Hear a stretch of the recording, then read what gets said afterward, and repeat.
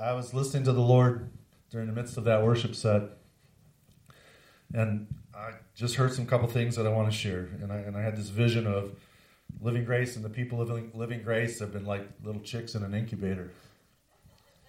And God is saying, this is the season. This next year is the season of launching out into adulthood, fully mature in grace.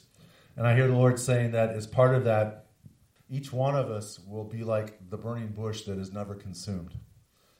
And I asked the Lord about that, and He said, I'm going to give such deep life into each one, and not give, He's already given, but He's going to make the realization of it like the burning bush, that we will have a constant realization of the grace of Christ in us, in the person of Jesus in us, so that we will not be consumed by the world. We will not be deterred by the world. That we will literally be the light that draws people to the living God. And so I want to encourage you with that. And I am recording this because I do plan to publish this. But God is saying to you that I am going to release to you everything you need in the now. And I know that means for some, it means financial breakthrough. For others, it means health breakthrough. For others, it means emotional breakthrough. But you cannot be the all-consuming bush if you're wondering where the fuel is going to be coming from to meet the various needs. And so the Lord says, I have met the needs. I'm going to bring the manifestation of the meeting of the needs so that you can literally burn bright, uninhibited, and unhindered.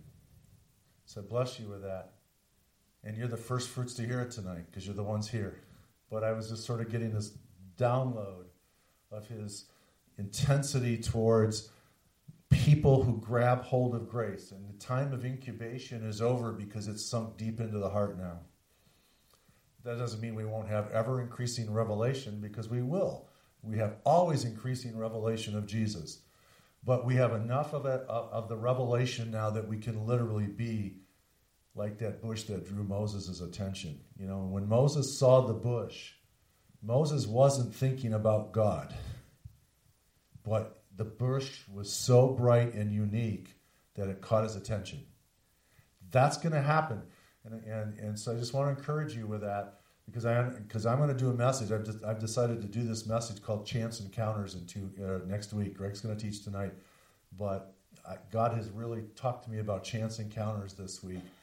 Chance being in quotation marks, okay?